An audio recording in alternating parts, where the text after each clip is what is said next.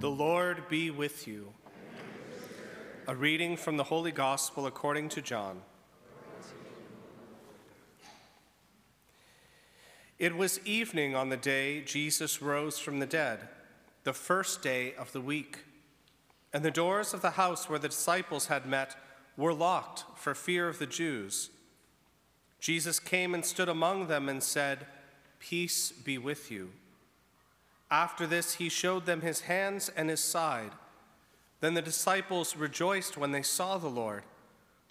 Jesus said to them, "Peace be with you. As the Father has sent me, so I send you." When he had said this, he breathed on them and said to them, "Receive the Holy Spirit. If you forgive the sins of any, they are forgiven them. If you retain the sins of any, they are retained." But Thomas, who was called the twin, one of the 12, was not with them when Jesus came. So the other disciples told him, "We have seen the Lord." But he said to them, "Unless I see the mark of the nails in his hands and put my finger in the mark of the nails and my hand in his side, I will not believe." After 8 days, his disciples were again in the house, and Thomas was with them, although the doors were shut. Jesus came and stood among them and said, "Peace be with you." Then he said to Thomas, "Put your finger here and see my hands. Reach out your hand and put it in my side. Do not doubt, but believe." Thomas answered him, "My Lord and my God." Jesus said to him, "Have you believed because you have seen me? Blessed are those who have not seen and have yet come to believe." Now Jesus did many other signs in the presence of his disciples, which are not written in this book.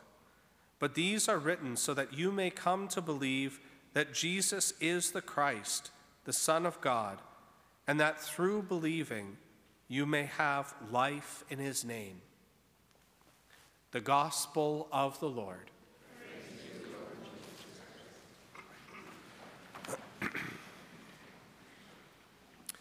Today we celebrate this wonderful feast of the Divine Mercy of God, also known as Divine Mercy Sunday. And if you're familiar with St. Faustina and her diary and the discussion of the Divine Mercy, then you know that the Lord had asked that this day be commemorated in particular to his mercy, that it be declared Divine Mercy Sunday. But this was not something that was unprecedented. In fact, already was somewhat in existence. This Sunday was already kind of known as the Sunday of the Mercy of God, and then you can see that from the readings that are chosen for today. The readings demonstrate this situation in which right after Jesus has risen from the dead, one of the very first actions that he takes, he appears among the apostles and he breathes on them and he says, "Receive the Holy Spirit. Those whose sins you are if you forgive the sins of any, they are forgiven them. If you retain the sins of any, they are retained." So this is where we see the beginning of the sacrament of reconciliation, of confession. This is where it comes from. That Jesus appointed his apostles to have the ability to forgive sins. Now, we're kind of used to this. We're familiar in our church, forgiveness of sins. We know that's a thing. We know we can be baptized and our sins are forgiven. We know that we're kind of used to this kind of sacramental life. But I think we sometimes don't appreciate just how huge a deal this would have been. And how big a deal it remains to be, when we're accustomed to things. Because this was something that among the Israelites throughout history, there was always this problem of sin. There was always this problem in which we could never be forgiven. We could never fully make reparation. We could never fully atone for our sins. Because our sins are an offense against God, who is infinite. And so how can we ever make up, especially through what they would offer is animal sacrifice, right? the sacrifices would be offered every single day. There was a continual offering before the Lord. And they would offer up sacrifices for sins and many other things as well. But there was this perpetual offering, day after day, week after week, year after year. They would continually offer these sacrifices for forgiveness of sins. And yet, it was never a point in which they were done. There was never a point in which that was enough. And the Israelites recognized this problem, that they could never really fully make up for their sins. And so what God does is he brings a solution to this problem. This goes all the way back to Adam and Eve. That in the Garden of Eden, where they had turned against God, when they had rejected God by eating of that fruit of the tree of the knowledge of good and evil, what they had done in that action, it's not just because God said, this is a special tree, don't eat of that tree, eat of the other trees, whatever. It was because that tree symbolized and represented choosing and deciding what is right and wrong for ourselves. That's why it's the knowledge of good and evil. That in that tree, Adam and Eve essentially said to themselves, we're not going to put God first. We're not going to listen and trust in him and serve him, but we're going to serve ourselves, right? What is it that the serpent tells them when it speaks to Eve and tries to tempt her? It says, do you not know? God doesn't want to eat of this tree because if you do, you'll be like him. And he's afraid of that. He doesn't want you to be like him. Well, the truth is that from the beginning, Adam and Eve were made in the image and likeness of God. They're already like him. They already walk in his presence. And in fact, God had put the tree of life in the Garden of Eden as well for them to eat. It was the tree from which they would receive everlasting life, to live forever in the presence of God. And yet, they go for this other tree because they don't trust God, and they just choose themselves and decide, I'm going to decide my own path, what I'm going to do. I'm in charge, right? It's that selfishness, that pride. And so ever since that moment, God in his mercy, when he cast them out of the garden, he didn't do so as an act of these people are awful and I'm going to just make them suffer. I'm going to punish them. But rather what he said was, if I leave them in the garden, they might eat of the tree of life. And if they eat of the tree of life, they will live forever, which means they will live forever in their sin, which means they will forever be without the presence of God. The definition of hell, they will condemn themselves. So in God's mercy, he says, I'm going to give them time. I'm going to send them out of the garden so that they can learn and understand my goodness, that they can learn to trust in me and see why I am good. He gave humanity that opportunity. And so throughout history, there was still the problem of sin continued. Continued and continued and continues today, right? And so what God did is he had made a plan from the very beginning in that garden that he said he would send a son, right? The son, the seed of Eve, which obviously not directly her child, but it was pointing to Mary. That's a whole other thing I'm not going to get into. It's a big, long discussion.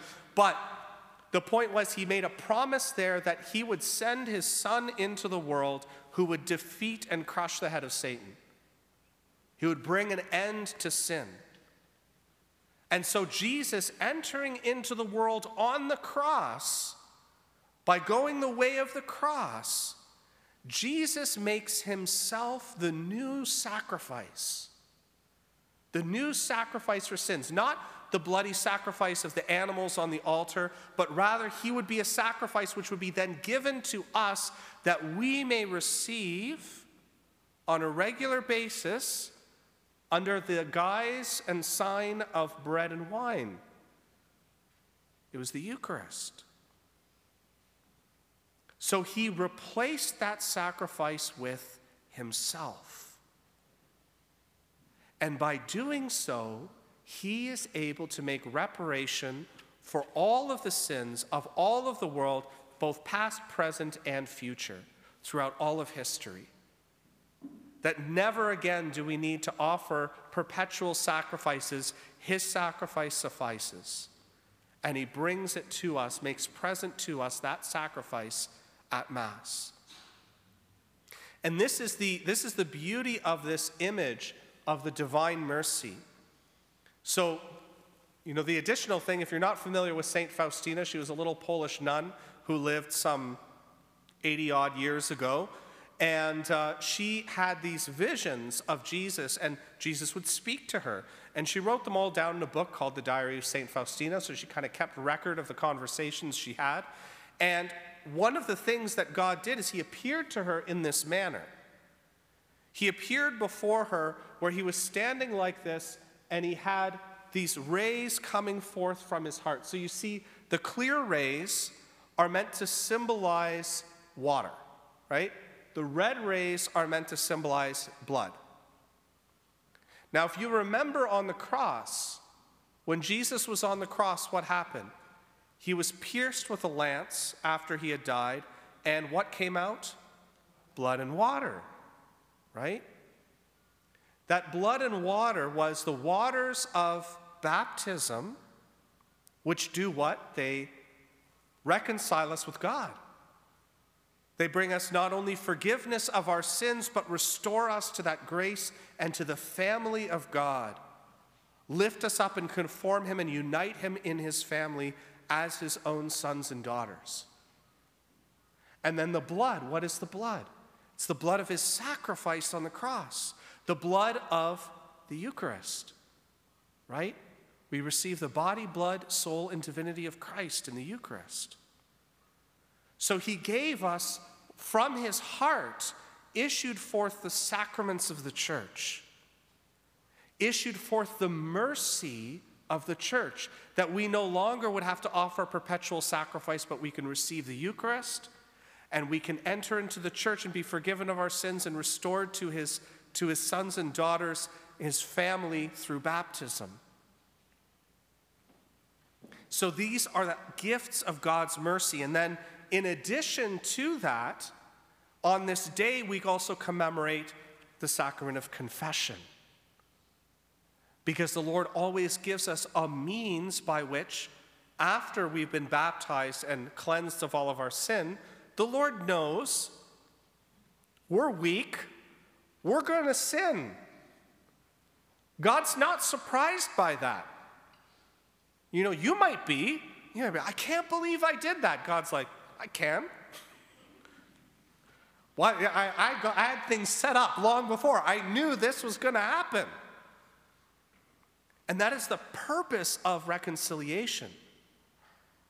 Remember, as I said, the sacrifices couldn't ever make up for sins. Well, what God did, remember the time when Jesus went to heal a person, but before he healed them, he said, I forgive you of your sins.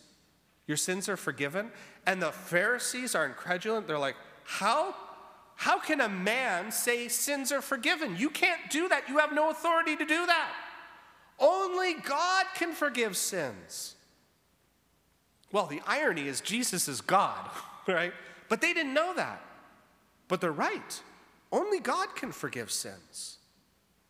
No human person can forgive sins. Except what we see here is that Jesus, our Lord, our God, he gives the authority, he gives his authority to the apostles, which is passed down to their successors, the bishops, and passed down in turn to the priests.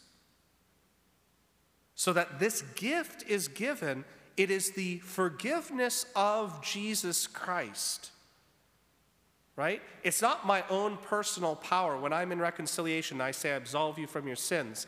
It's not my personal power as Steve. It is the power of Christ living in me, who has conformed himself to me, that me as a priest, that I'm able to do so, because the Holy Spirit was breathed upon me and my ordination was given to me. That authority was given to me. So this is an amazing gift which we need to take advantage of. And yet, what St. Faustina said is that when Jesus spoke to her, I loved, by the way, I read through the diary of St. Faustina. I highly recommend it. It was a book that was very instrumental in the deepening of my conversion of faith, as well as even in my vocation to the priesthood. And so when I read those words of mercy, just how much the Lord said he wanted this age to be an age of mercy. He wanted us to understand that he is a God not coming into the world for judgment. He's coming into the world to forgive us. That's the whole purpose he came in. Jesus didn't come in and set up an earthly kingdom here on earth and start wandering around saying, condemned, condemned, condemned. You're all condemned. Everyone's condemned, right? Because he could have, and that was what we deserved. But yet he goes and dies, sacrifices his own life for us. Do you not see God's MO? You know, what he is all about? He wants to bring us and restore us back to him. He wants to forgive us of our sins. And when we come into confession, you know, he's not there in the seat of judgment, but the seat of mercy.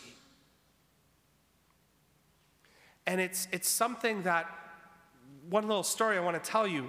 It was a saint, I can't remember who it was, but she was another saint who had heard from the Lord. The Lord spoke to her and gave her a mission of what he wanted to do. And one of the things he desired was to have this church built.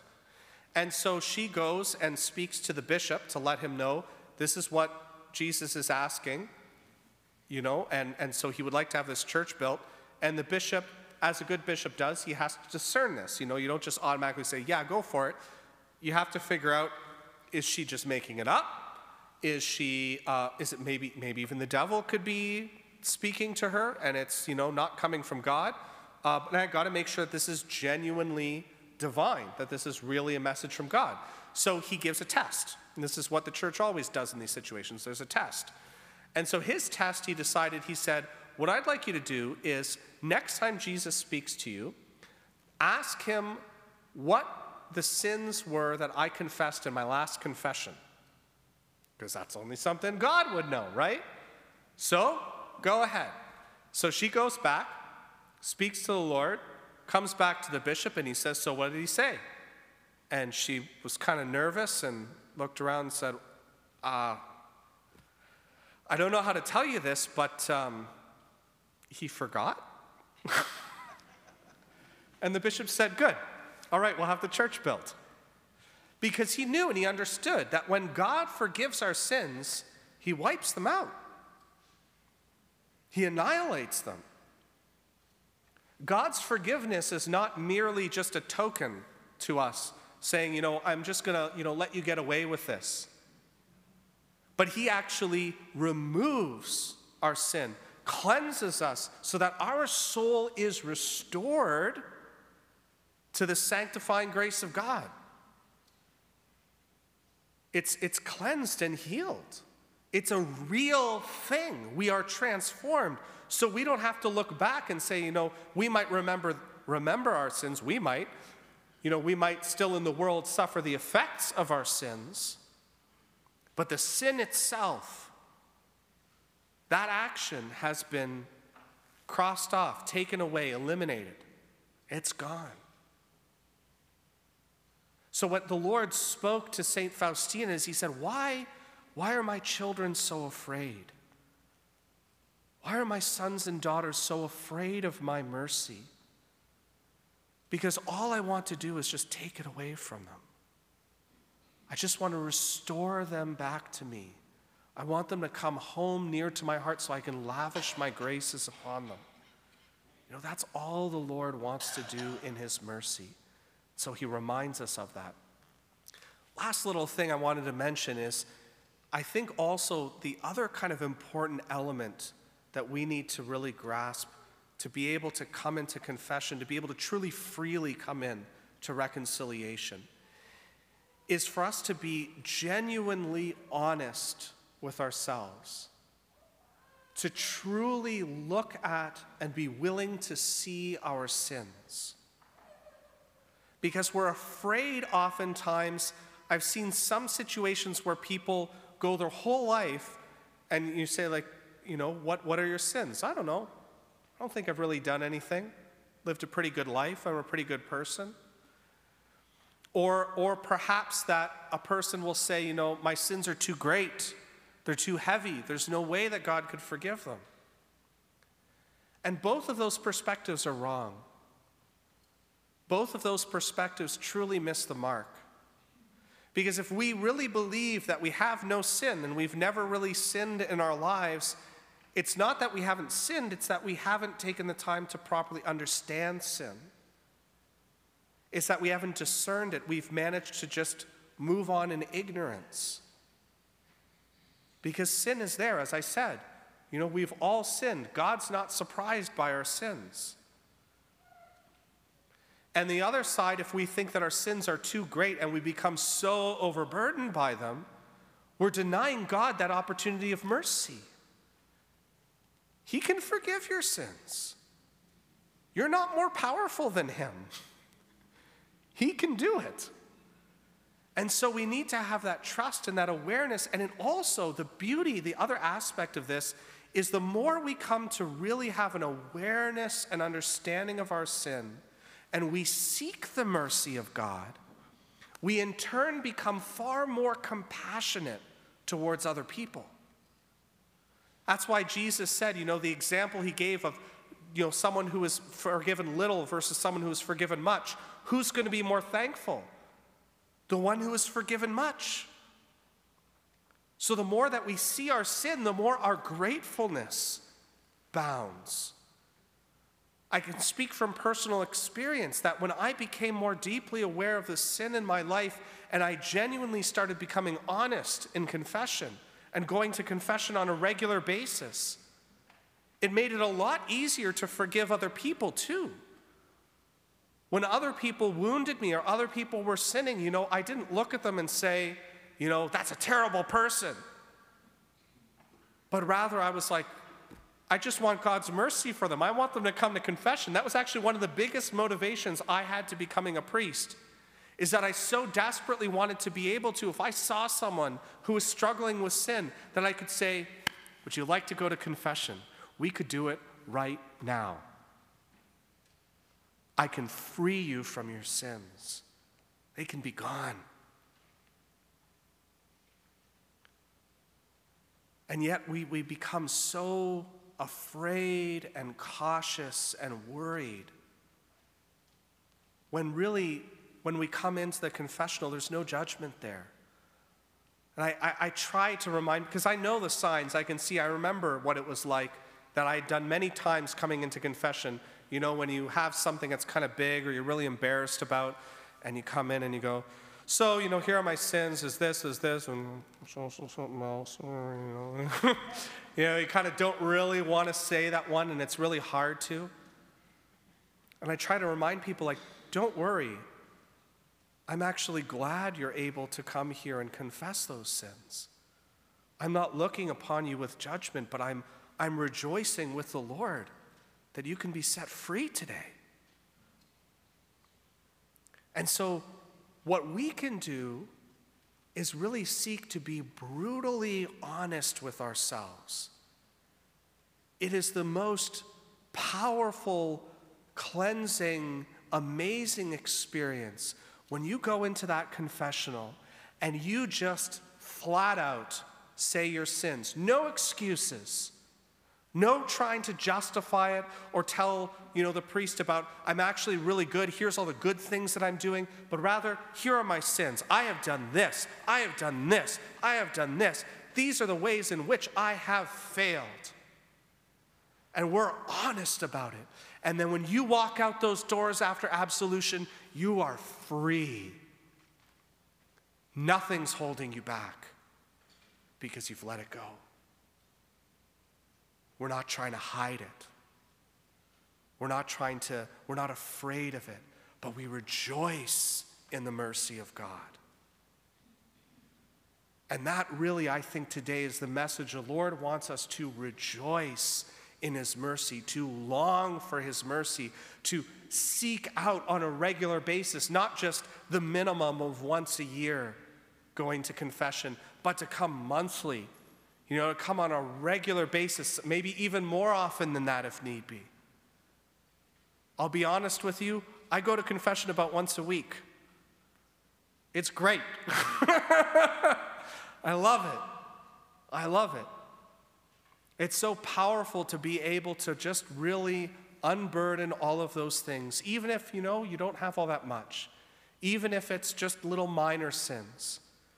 But the more we let go of those things, the more we give everything over to the mercy of God, the more we're also able to grow and change and transform to become more like Christ.